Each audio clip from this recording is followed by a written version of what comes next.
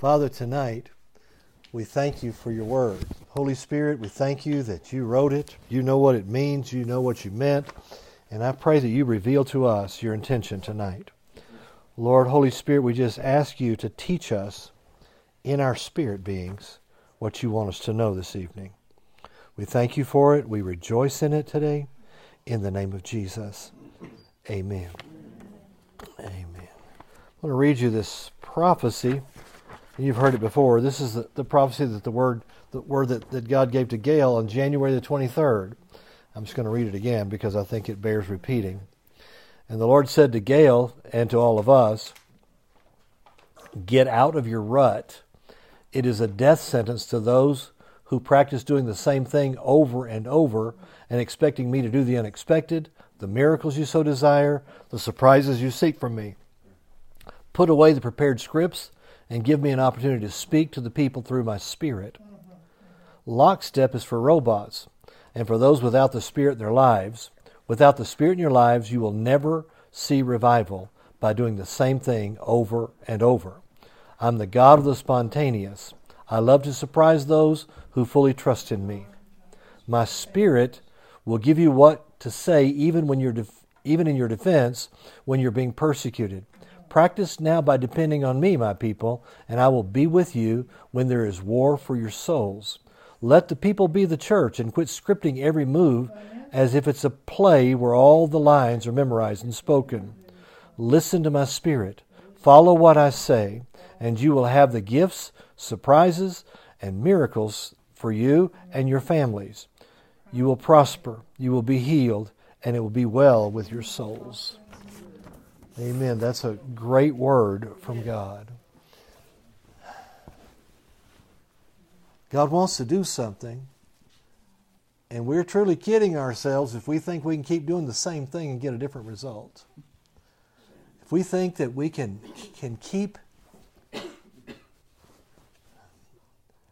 doing the same predictable church service over and over again and think something different's going to happen, we're just kidding ourselves. I mean, unfortunately, often the church is waiting for God to do something. God's waiting for us to do something. If we'll draw near to Him, He will draw near to us. Now, there's the scripture, there's a song that says, "Draw me nearer." He's not going to do that. You get to draw nearer. You choose to draw near to God, and then He will draw near to you, is what the scripture promises. We try to put things on God that He's not said He would do, and try to exonerate ourselves with all the excuses and say, well, God's in control. Seriously? Is God in control of what you had for breakfast today? Did He choose that, or did you? Is God in control of the rapist, the murderer? Is He in control of the crazy people that are loose on our streets and our nation today? Is He in control of those people? I'm going to tell you, if He's in control, He's doing a bad job. God will never control people's wills. We need to be people who want Him. We need to be people who are willing to make the change so that God will come and invade us with revival. Let me read you a scripture. Here's what the Bible says. This is in Acts chapter 3, beginning in verse 18. It says, "But those things which God before had showed by the mouth of all His prophets that Christ should suffer, so He hath so fulfilled." Jesus suffered. He was crucified. He was buried. He was raised again. Then he says in verse 19, "Repent ye, therefore, and be converted, that your sins may be blotted out, when the times of refreshing shall come from the presence of the Lord." It's time for refreshing. It's going to take repentance on the part of the church to say, Lord, we're sorry that we've ignored you. We're sorry that we've held you at bay. We're sorry, God, that we've kept you at arm's length, and we've decided that we're in control, and we know what we ought to do, and you can sit this one out because we've already got it planned out. We're going to sing our 4 songs, have our 20-minute sermonette, and we're going to get them to lunch on time.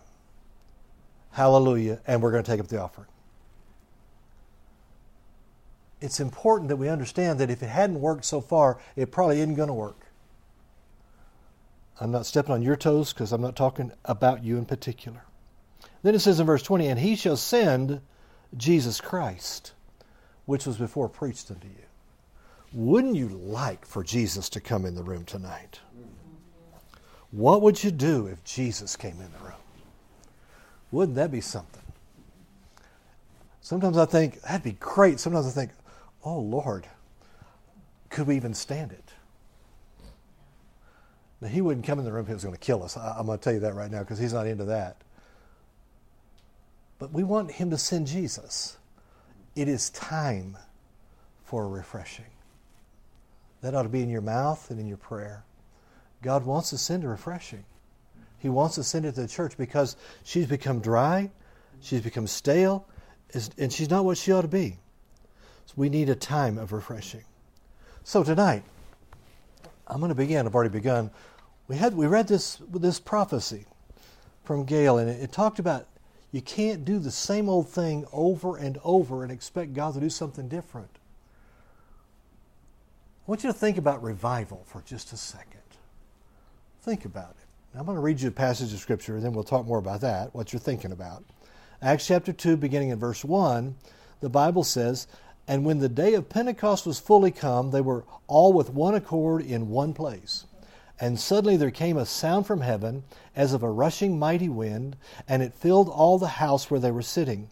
And there appeared unto them cloven tongues like as of fire, and it sat upon each of them. And they were all filled with the Holy Ghost, and began to speak with other tongues, as the Spirit gave them utterance. Now, I don't know how you view that passage of Scripture, but most Christians view it like this. They're in the upper room, and they're thinking, sweet Holy Spirit, sweet heavenly dove. And then it just came and fell on them, and it was sweet. That is not what that says. It didn't say anything like that at all. I mean, this was something that was different than anyone had ever seen before in their lives. And yet Jesus prophesied it to them over and over again. So what do you think about when you think about revival? Do you think about a big church service? Oh, the worship team is up there, and everybody's moving and swaying. The lights are coming on. The smoke is coming up. Oh, I just feel it. What do you feel? Can I just tell you something? Hitler could move a crowd better than any worship team can. Because he got in their soul. And he moved them to all kinds of atrocity. It's not about what you feel. It's about the Spirit of God. I mean, I'm sorry, I got off track for a minute. I'm sorry. You know, and there's smoke and there's lights and, there's some healings. And, here's the best part. People getting slain in the Spirit. Oh, wouldn't that be fun? Oh, that's just people. I've said this for many years. It doesn't matter how you fall. It's how you walk when you get up. Because I've seen a lot of people fall and lay on the ground for a long period of time, and they get up and their life is still as messed up as it ever was, and they've not been delivered of one single thing. Let me keep going. I'm sorry. And so the gifts of the Spirit of flowing, and there's tongues and interpretation. How long has it been since you've been at church and there was a tongue and an interpretation? It's been a lot. Yes, yours it did. Most people can't say that. Most people would say, either never or many years. Because I'm going to tell you something, the most uncomfortable person in a room is the person who has a tongue to give. Because the thought goes through their mind, what if nobody interprets this thing? Okay? All right? The most comfortable person in the room is the person who has the interpretation, because while they're giving the tongue, they know what they're saying. And so it's like, this is easier for me. All I got to do is tell what I just heard. Okay, but you don't see that much anymore. But wouldn't it be great if there was tongues and interpreted prophecy, words of knowledge, words of wisdom? Wouldn't this be awesome? Do you picture this? People getting the devil cast out of them? Do you picture that? Not at our nice church. I mean, Lord, we wouldn't want that in our church, would we? Some guy having a demon starts foaming at the mouth and all that. Would we want that in our church service? I think we really would, but most people would not. I mean, that would freak people out. Have you ever been in a church service where somebody had this demonic manifestation? I mean, we were at service one time and this person had a demonic manifestation.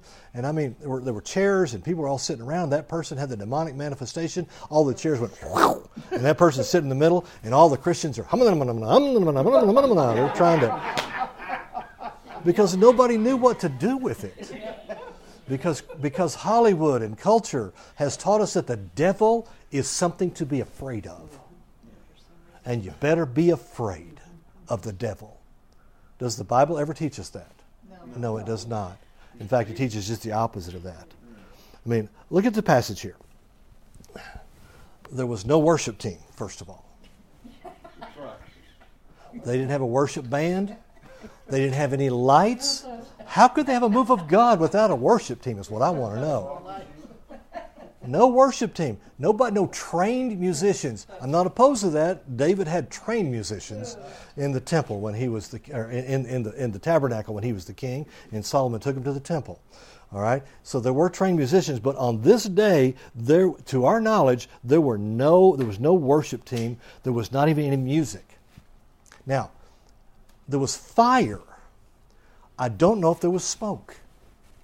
I mean, for sure there was not man-made, manufactured smoke going on there. But they were in this room, and the Bible says that there were rays of fire resting upon each one. It didn't literally say tongues of fire. It says rays of fire from heaven. I mean, there were light beams of fire coming from heaven resting on those people. Ooh, that would be fun to see. Now that I would like. I'd like that to be in my church service. Okay? And then it says, this is funny. We're thinking about sweet Holy Spirit, but the Bible here says there was the sound of a mighty rushing wind. The word sound here literally means there was a loud or confused noise. It was a loud sound. Rushing means to move with a suggestion of force or speed. Mighty means violent. All of a sudden they're praying. There are these rays of fire coming on them and this kaboom! How do I know that? The whole town came to see what blew up. And all those people were out in the street looking to say, I mean, because you would do that too, wouldn't you? If you heard a big explosion, you'd go out in the street and say, what blew up out here? They all came to hear it because all of a sudden the Holy Spirit released this sound of a mighty rushing wind. I mean, they were all out there. There was a supernatural manifestation of the Holy Spirit. Which one was it? Well, they spoke in tongues. But there was a supernatural preaching that took place. I mean, the Apostle Peter got up there, the very one who just days before had denied Jesus. And Jesus told them to say, and tell Peter I've prayed for him. And he gets up in front of all those people, preaches a 3-minute sermon. That's how long it takes to read through his sermon if you just do a good job of it. 3 minutes. And 3,000 people got born again. Ooh, today we preach 3,000 sermons and get 3 people born again. I mean, it was supernatural, this manifestation that take place. I want you to notice something here. Where did it say this took place? It says they were all accorded in one place, and it talked about all this stuff, and it said it filled what? The church building. The temple. It filled the house. They weren't even at church. They were in a house. Hey, we're in a house. Maybe the Holy Spirit would come and fill this house. That's a pretty awesome thing. It was a house. This first revival, and the reason I call it a revival is because they were already vived. They were vived while Jesus was here. They got the new birth. They got all those things through Jesus. But here, they're getting the baptism of the Holy Spirit, and there's revival. in the house where they were. When I got baptized in the Holy Spirit, I was in a house. I was 18 years old in a house almost 50 years ago. In another month or two, it'll be 50 years. In a house with all these people that were my age. We were singing really moving songs like fall on your knees, fall on your face, the Holy Ghost is going to shake this place. We were singing that kind of song. I mean, we sang this one, you know, I don't know, you probably sang when you were younger, but because it says he done what he said he would do. And one of the verses was, he said he'd give me some tongues. He done what he said he would do. Well, I didn't have any tongues that night until after that, but I mean, the Holy Ghost was everywhere in the room. And these kids, my age, and they said, anybody got a prayer request? There were some adults there, but they were back. They were in charge, and they were Spirit-filled, but it was all young people. And they said, anybody got a prayer request? And they did just what we did tonight. They put a chair in the middle of the room. And they said, anybody got a prayer request? And I jumped in that chair. Because he hadn't done the tongues in my life yet, and I wanted that really bad. And the Holy Spirit filled the place. The Lord, I mean, we find this revival began in a house. A group of people got into unity and began to pray. What were they praying for, do you think? The promise of the Father. Because that's what Jesus told them to do. They got him another apostle. They began to pray for they didn't know what they were praying for. They knew that John said that he would baptize them in the Holy Ghost and with fire, but they didn't know what that was.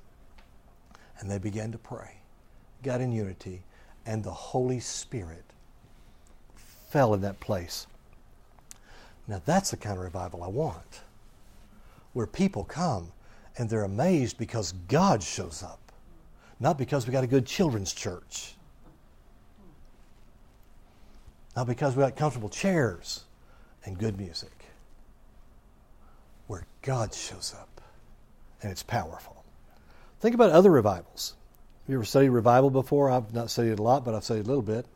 There was a group called the Anabaptists. Anybody ever heard of Anabaptists?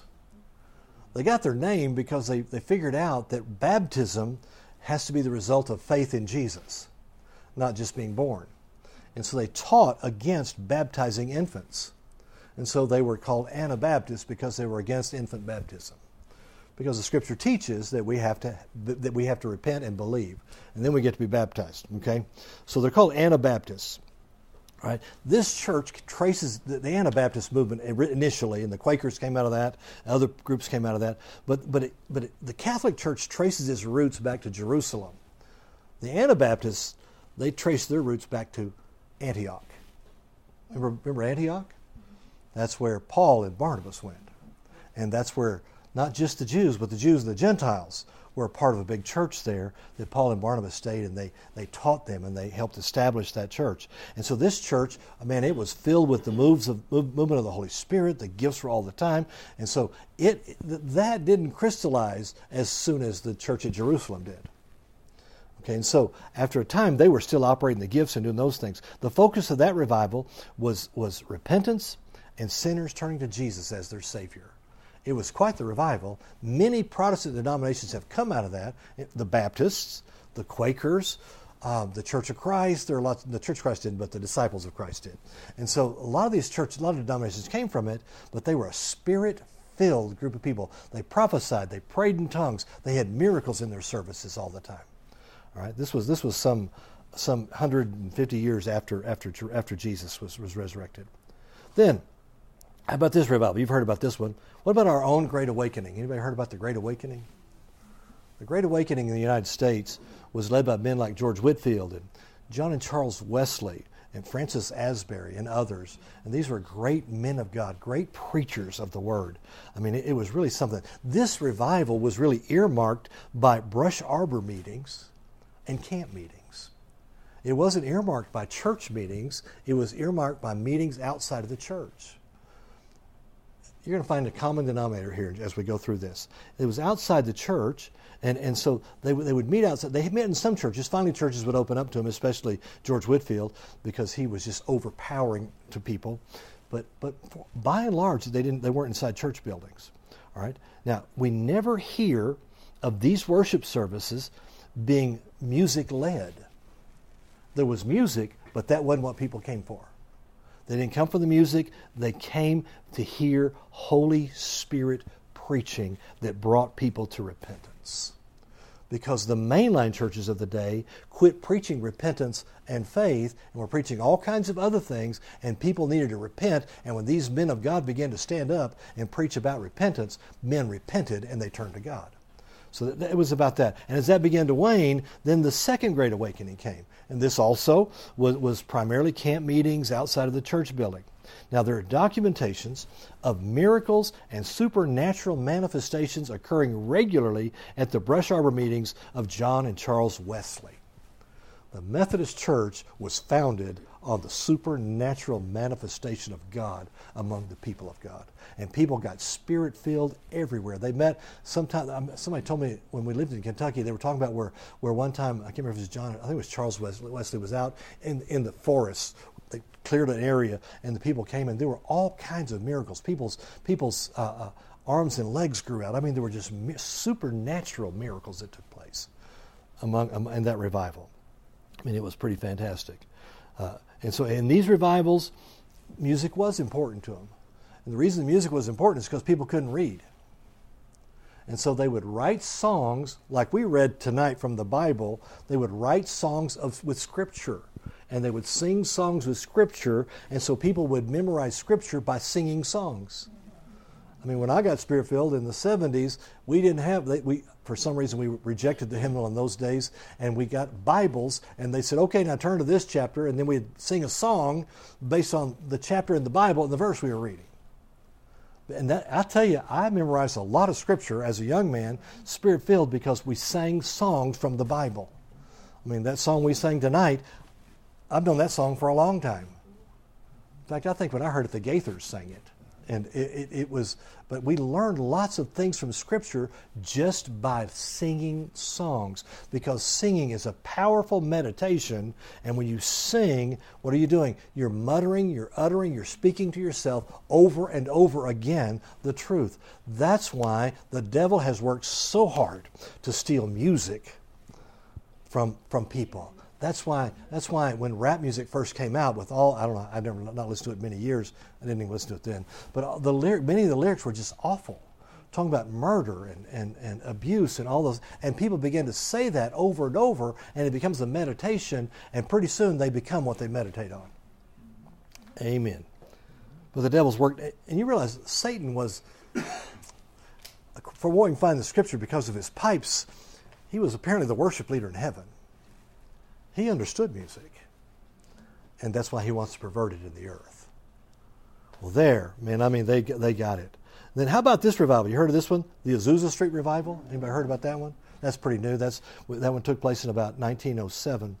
I mean, the Azusa Street Revival began because there was this guy. He was a black preacher. He could only use one eye. His name was Seymour. He went to this Bible school. They wouldn't let him in the room because he was black. And he listened to this guy named Charles Parham teach about the baptism in the Holy Spirit. Well, Charles Parham wasn't baptized in the Holy Spirit. He hadn't got it, but he taught his Bible class at the university in Kansas, and he taught them about the baptism of the Holy Spirit. And he said, okay, I want you to all go home over the Christmas holidays, and I want you to begin to pray about this and read about this, and let's see if we can gain understanding of this when you come back from the Christmas holidays. They came back from the Christmas holidays. Seymour was still out in the hall because he couldn't come in. And all these people began to talk about this passage of Scripture from Acts chapter 2 that we just read. And they all of a sudden got filled with the Holy Spirit and began to speak with tongues. And they knew nothing about it except what the Bible said.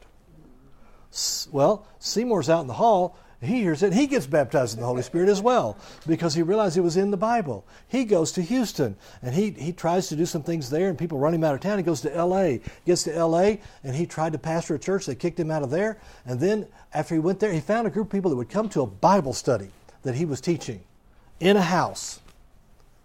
and it was on. People started coming. They started getting filled with the Holy Spirit. Now, it didn't start on Azusa Street. It started at this house, and I can't remember what the name of the street is, and they began, all of a sudden, man, there was manifestations of the Spirit. It got so big, they were in the house, the floor caved in, they had to find a new place to go. So they find this thing has been used as a warehouse. It was a church before at one time. Anyway, so they began to meet there, and they began to fill it up. And there were manifestations of the Holy Spirit almost every night. The witnesses talk about a smoky presence of the Lord in the room. It was a fog that would come down every night when they began to meet together. Just this presence of God. It wasn't a beautiful place. They didn't have any pews. They didn't have any musical instruments. They had like 2x12s, and they spread them out over blocks of brick and buckets and things so people could sit. But most of the time they either stood or were on the floor with their faces before God. Man, and Seymour would get up and preach, and from what I hear, he wasn't that great of a preacher, but God would just move in the place.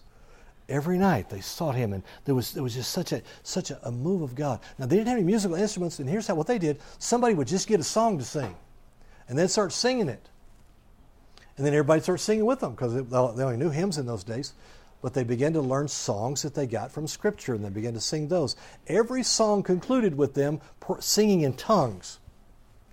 They'd get to the end, they'd just start singing in tongues together. Everyone, and there was just this presence of God. It was just wonderful. Well, we understand that while many denominations came from that particular revival, most of the church world, in fact, the vast majority of the church world, rejected what they did.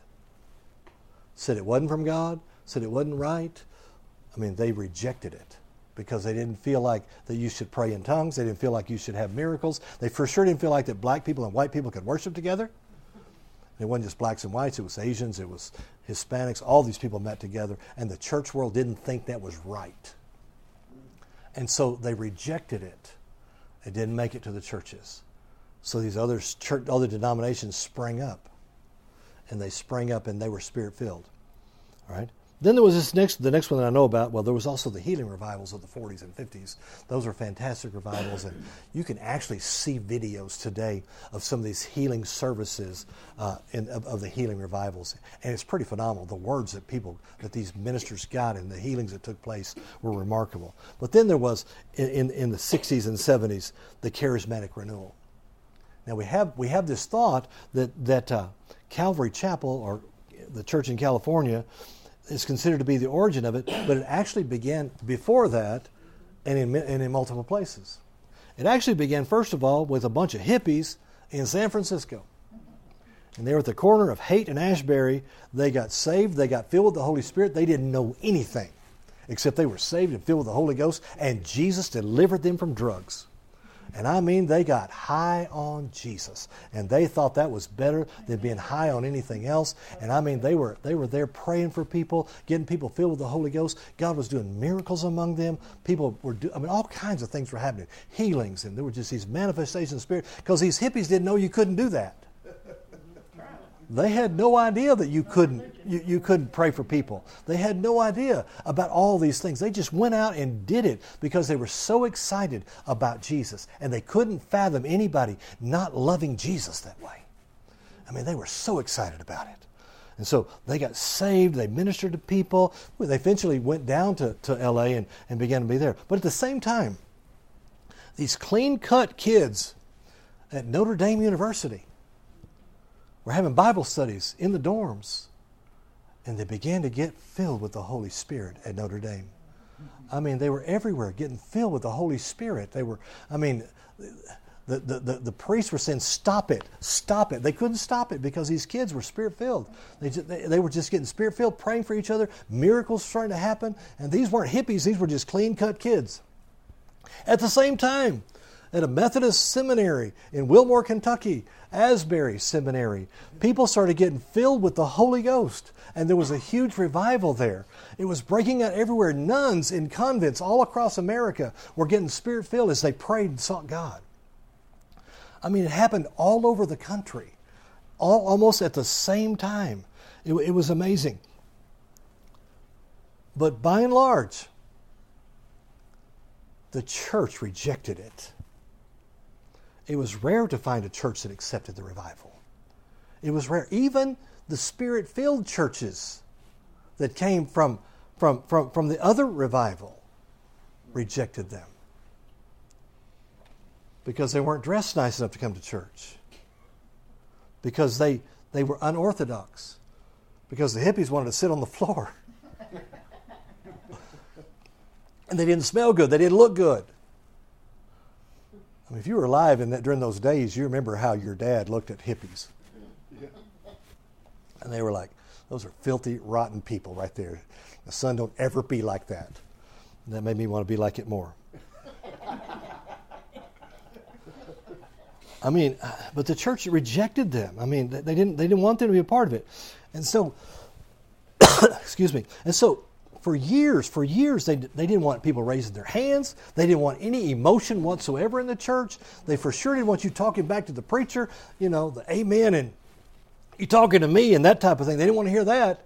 The hippies didn't know you weren't supposed to do that. They didn't know you were supposed to be nice in church. They didn't understand what was going on. In fact, hippies would get up and give their testimonies and cuss because they didn't know it was wrong yet.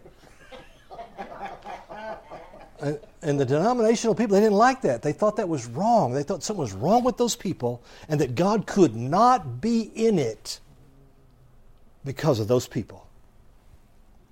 See, what churches like to do, what a lot of Christians want to do, is they want to clean their fish before they catch them. You got to catch the fish before you can clean it. And people come to church, man, I'm telling you, the people you want in church are people who don't really fit because they're the fish we're after. And it made people uncomfortable that was going on. I mean, here, man, in the charismatic renewal, there were no hymnals. I mean, there were none. It was kind of like those Brush Arbor meetings. We learned Scripture because we sang songs from the Bible. They took the pianos out. If you got to a church building that got Spirit-filled, they kind of took the pianos out, the organs out, had some guitars, and people went nuts when they found out they put drums in the church. I mean, even if it was in Lubbock, Texas, other people would say, well, it's just a bunch of hippies if they have drums in the church. And drums in the church. That was unbelievable in those days. I mean, that revival was earmarked by people of all kinds of socioeconomic groups coming together, but by and large, it was embraced by young people. Also, what happened in those days was that God raised up teachers of the Bible. And people who had just gotten Spirit-filled but had been to seminary or had a Bible education, they began to teach. And they began to tell people, what you used to could only learn in Bible college, because churches didn't really teach the Bible, they taught how to get saved every week or how to adhere to the dogma of the church. But all of a sudden these Bible teachers were talking to people about who they were in Christ. All of a sudden people found out they were the righteousness of God in Christ. All of a sudden they found out that my past is my past. Jesus, from the time I met Jesus, I became a new creature, and that's all over with. And people were beginning to act like Christians. They were beginning to do like Christians. And they were beginning to witness because they fell in love with Jesus and they told everybody they knew about Jesus. I mean, it was just awesome. So finally, the mainline churches began over time to lose people. And they were just shrinking, and the churches that were Spirit-filled were growing. And so the mainline churches said, okay, let's let them raise their hands if they want to. Let's act like we're them, but let's don't talk in tongues. And so a lot of churches adopted that. They began to grow. And then the Spirit-filled churches began to think, well, we can't get people if we let people talk in tongues in the service. And they began to take that out. No room for that. No room for the prophecies. No room for that. And so the charismatic church became more mainline. And you couldn't tell the difference. Today you cannot tell the difference between many charismatic churches and denominational churches. You can't tell the difference. Now, the people love the Lord. Don't get me wrong. There are people in those churches that love God.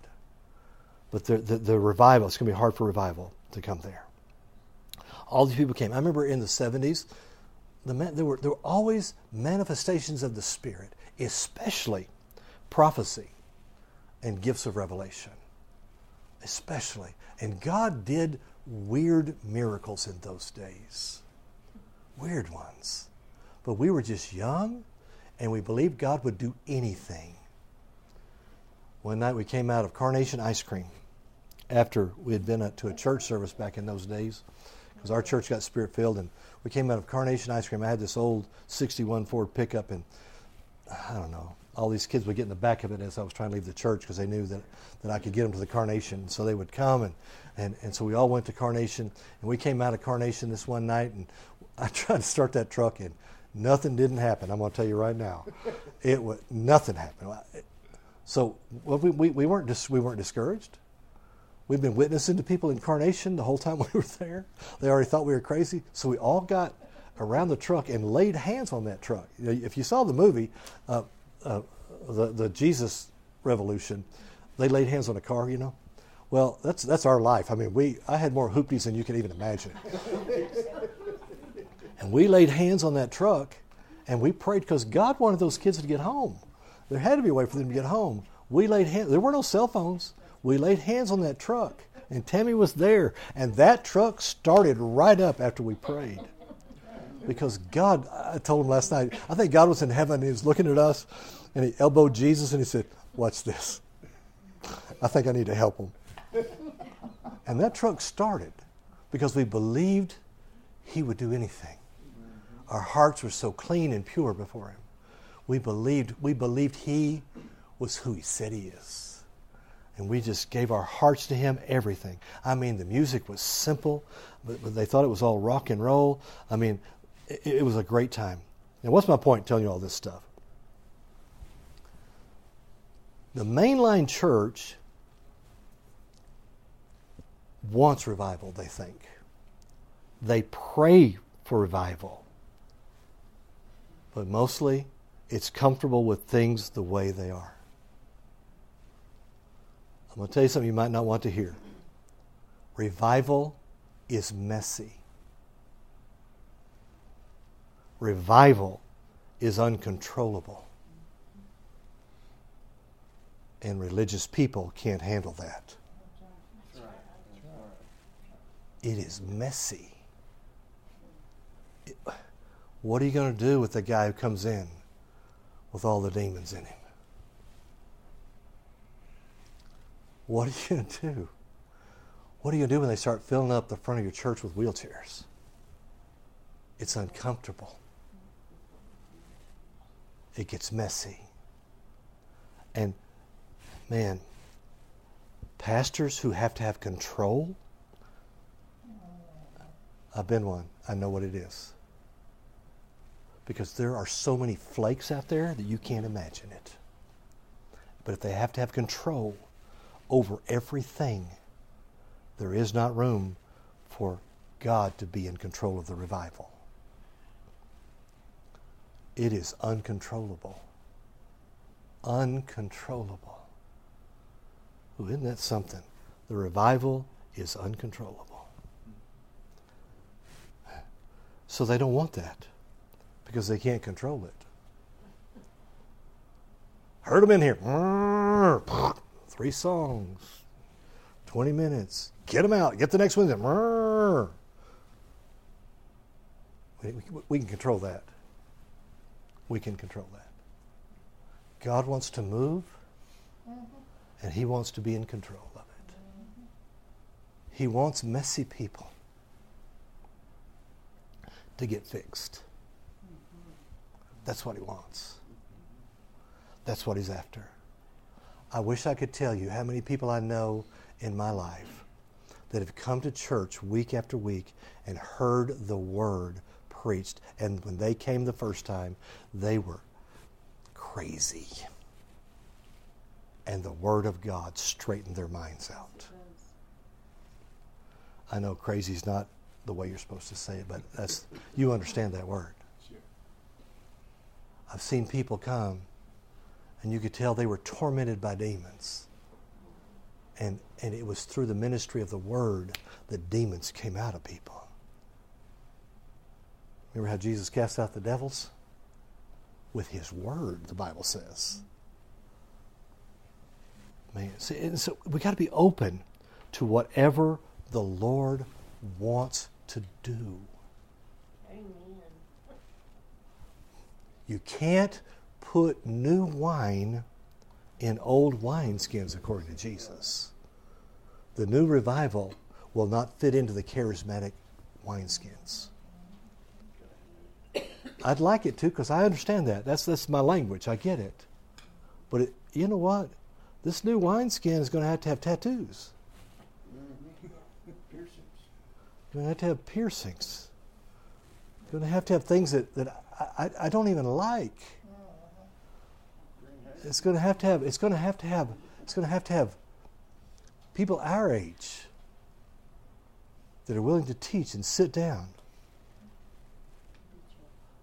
When we met Chuck Smith, he talked about at his church how that one of the elders, and it was in the movie, but it was different in his story, that one of the elders of the church, people were complaining about these hippies and how they were in there barefoot and they were ruining the carpet, and it wasn't like it's supposed to be, and the people were leaving, and they were trying to leave, and this one elder got up, took off his shoes, and went down the front and sat on the floor with the hippies, because he knew that he had to embrace them. Was that comfortable? Probably not. But we've got to get out of our comfort zone, because revival is different than we think it will be. We've got to be whatever you want. Now, there's got to be decency and order. I understand that. 1 Corinthians 14:40 tells us that. But we cannot dictate to the Holy Spirit what He can and cannot do. Man, the time is ripe for an invasion of the Spirit. I believe that. I believe it can happen with us in here. I believe it can happen. But we're not supposed to seek revival. We can pray for it, but we're not supposed to seek revival. The Scripture says we're to seek God. We're to seek the Lord God, the Lord of hosts. The Scripture says we seek His Word, His precepts, His statutes, His law, and the law at His mouth. We seek His face, His name, peace, truth, His strength, wisdom. Seek good knowledge. We're to seek those things that are above, where Christ is seated at the right hand of the Father. And we're most of all supposed to seek the kingdom of God. Isn't that what Jesus said? Seek ye first the kingdom of God and His righteousness. And then He said, all these things will be added to you. Now He's talking about material needs, but I believe He could be talking about revival. But it doesn't come from seeking revival. It comes from seeking God. Seeking Him. We understand that Jesus is God. He is the Lord. He is the Word. Scripture says He is the wisdom of God unto us. He is the truth. He's good. He's above it. He's at the Father's right hand. We're to seek His name. His name is the name that's above all names, because God's given the name. He gives us strength. Isn't that the word you got? He's our strength. Gives us strength. And He's the King of the kingdom. If we fall in love with Jesus, folks, we're going to have all that stuff. We're going to be in love with Him, and things are going to happen. I'm not talking about being flaky and weird. I'm not talking about having to shake.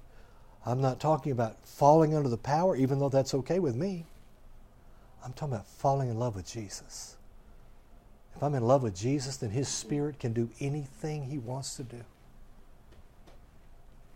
That's what we want. We want revival. We're supposed to be seeking the kingdom. Seeking the kingdom. The King is the King of the kingdom. When we seek the kingdom, everything's added to us. I like that. Scripture says in Psalm 119, verse 65, Thou hast dealt well with Thy servant, O Lord, according to Thy word. When I got Spirit-filled, I was in the middle of a revival. I didn't know the word very well, but I'm telling you, I fell in love with it. And I was fortunate that I was under the mentorship of some people who knew the word, and they helped me along the way. I mean, I had a youth preacher that would not let me alone. I tried to get away from him. And every time I would sneak out my back door of my apartment, he was there. Or out my front door, he was there. He somehow knew what I was doing, where I was going. And he met me all the time. I was Spirit-filled, but he knew that I was as flaky as you could be. And he taught me the Word. And I met Tammy that way. The Lord wants to deal well with us. That's what the revival is, Him dealing well. I want that to happen. He'll do it according to His Word. That's what the Scripture said. According to His Word. He'll deal. If there's no Word, let me just tell you, this is my experience.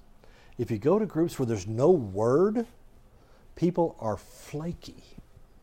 They will do crazy things that will never bring the kingdom. If the kingdom isn't, if it's not about the kingdom, it's not real revival. If it's about tongues, if it's about feelings, if it's about it's not revival. The kingdom. And so, if there's no Word, the God can't do well. And if people only have the Word, and they don't have the fullness of the Spirit, they get mean. They get just flat out. Have you been around those people? I mean, they got a Bible in one hand, a rock in the other, and you better just watch out. Jesus said, he told the Pharisees one day, I have to paraphrase it. He said, you're missing it because you don't know the Scripture or the power of God. You got to have them both. You got to have the Word. You got to have the power of God. There's got to be this fullness of the Holy Spirit, and there's got to be the Word of God. I cannot identify a single time in the Scripture where Jesus only had music and the gifts flowing. Because Jesus is the Word, and He had to teach the Word. It was who He was. Can't find it in the book of Acts either. I can find the Old Testament, by the way. I can find in the temple that the Spirit of God came and they couldn't stand. They just had to get out of there. I'm good with that one, as long as He comes and He fills it like that and you can't stand in there. That'd be kind of fun. I would like that to happen. But we need the Word of God. If there is Word, He does well with us. Jesus said, Jeremiah, the Lord told Jeremiah, He said, I want you to tell people my Word. I want you to speak my Word. I want you to, you're not too young. You can do it. And then He said, I will hasten my Word to perform it. God's going to perform His Word that comes out of our mouths. I believe we have revival. I believe God wants to do revival. The devil has been lying to the church for so long, telling us that what we have already is revival. It is not. Now, maybe in Mario's tent meetings it is real. I believe that's right. I believe it's very real. But for the most part, it's not. Moving music is not revival. I mean, a sermon that's a good idea is not revival. That's not revival. We want true revival. The devil's been saying, that's good. That's all you're going to get. You're never going to have another move of God like they did back in the 70s. Or, in fact, I don't know if that's even true, if they really did all that stuff. Listen, I lived through it. I know a lot of it was true. I wasn't alive during Azusa Street. You may think I was, but I wasn't. But I know that God wants to move like that. And the devil's saying, no, you can't have. We won't have that again because we got new wineskins to fill up. But there's going to be something that happens. The devil's been saying this is as good as it gets. You're as blessed as you're going to be. It can't be any better. I mean, Lord, what are you going to do if that church isn't going to get revival? What are you going to do then? What are you going to do? Where will you go? What will happen? So the devil has people trained to just keep doing the same thing like is in this word of prophecy we read at the beginning.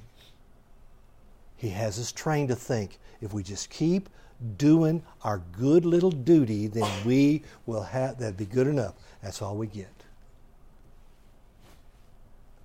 Let me tell you about fleas and bees, then I'll be done.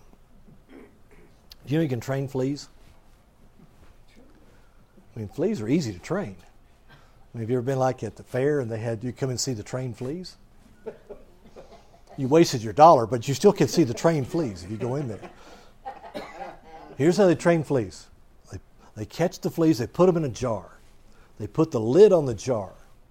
And fleas hop, And so the fleas hop and they hit the lid of the jar. And I guess it hurts even if you're a flea to hit your head on the top of the jar. And so they jump and they jump and they jump. Finally they figured out that if I jump just a little bit lower than this, I won't hit the lid. And so they jump lower, not high enough to hit the lid. And that's as high as they will ever jump again because they've been trained not to hit the lid.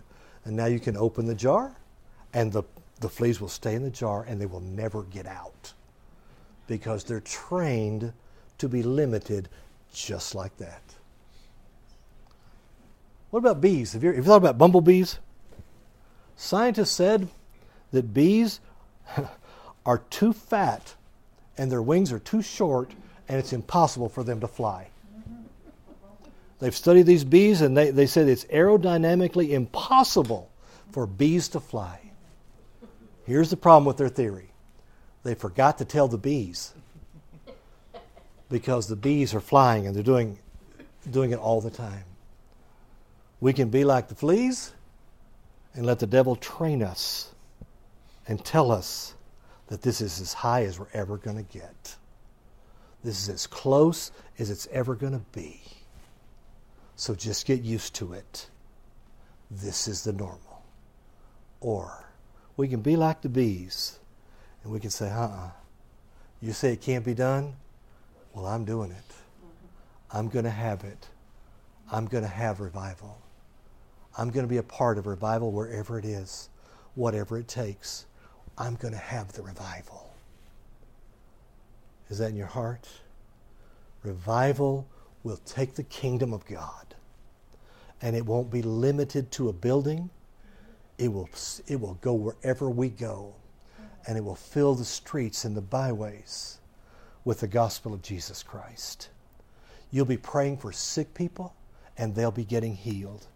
You'll be prophesying. You don't even have to say, thus saith the Lord. You'll be speaking words of knowledge and words of wisdom to people. They won't even know what's going on, and they'll think, how in the world do you know that? It'll be supernatural because the Spirit of God is on the revival. Revival doesn't just change a church. Revival changes cities. It changes whole communities. That's what revival does. It's not good enough to get a revival so you and I can feel good about it. We've got to be committed to saying, Jesus, whatever you want, wherever you send me, I will go.